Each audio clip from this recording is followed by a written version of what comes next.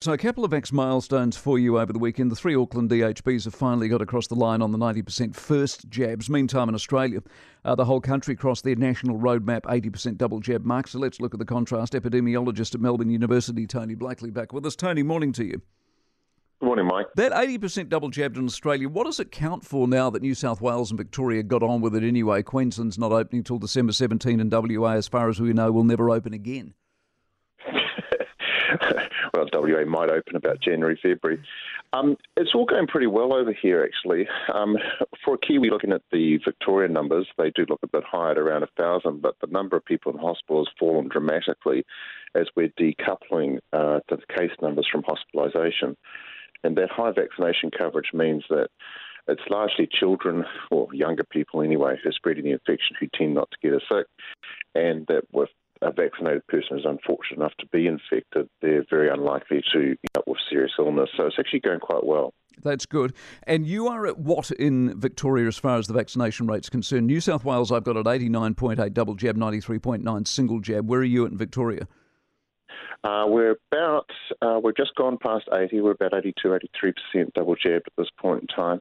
And we will be keeping on rising. The numbers are very impressive. Would you feel, or are you feeling confident in Victoria given those numbers? Because we're almost there here. We're at 78.2 double jabbed. So in Australian terms, we could go, once we got to 80, could we go confidently or not? Probably.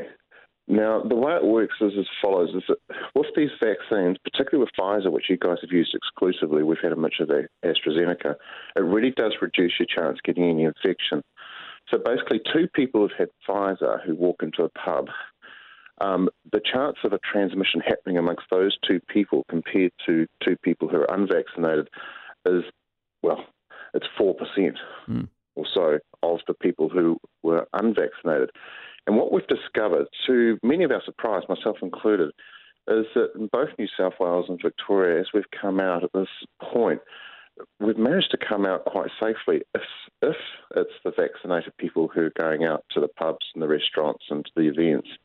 And actually, at this point for Auckland, you're probably as safe as you're going to get because with waning vaccine immunity, which happens, before Easter next year, I think things will be quite different over here because the virus will spread more easily. And what we've seen at both Victoria and New South Wales is with the explosive increase in vaccination, we're actually quite nicely protected at the moment because most people going out to the pub and the restaurant are recently vaccinated and therefore less likely to transmit. So going back to the Auckland situation, you're probably reasonably safe, at least for a vaccinated economy. I know you won't get 100% compliance with that, but with good checking of vaccine certificates for people going to restaurants, etc., you're probably pretty good to go now. Tony, appreciate you getting up early in the morning as always. Tony Blakely, Kiwi epidemiologist out of Melbourne University. Hope somebody in Wellington was listening to that.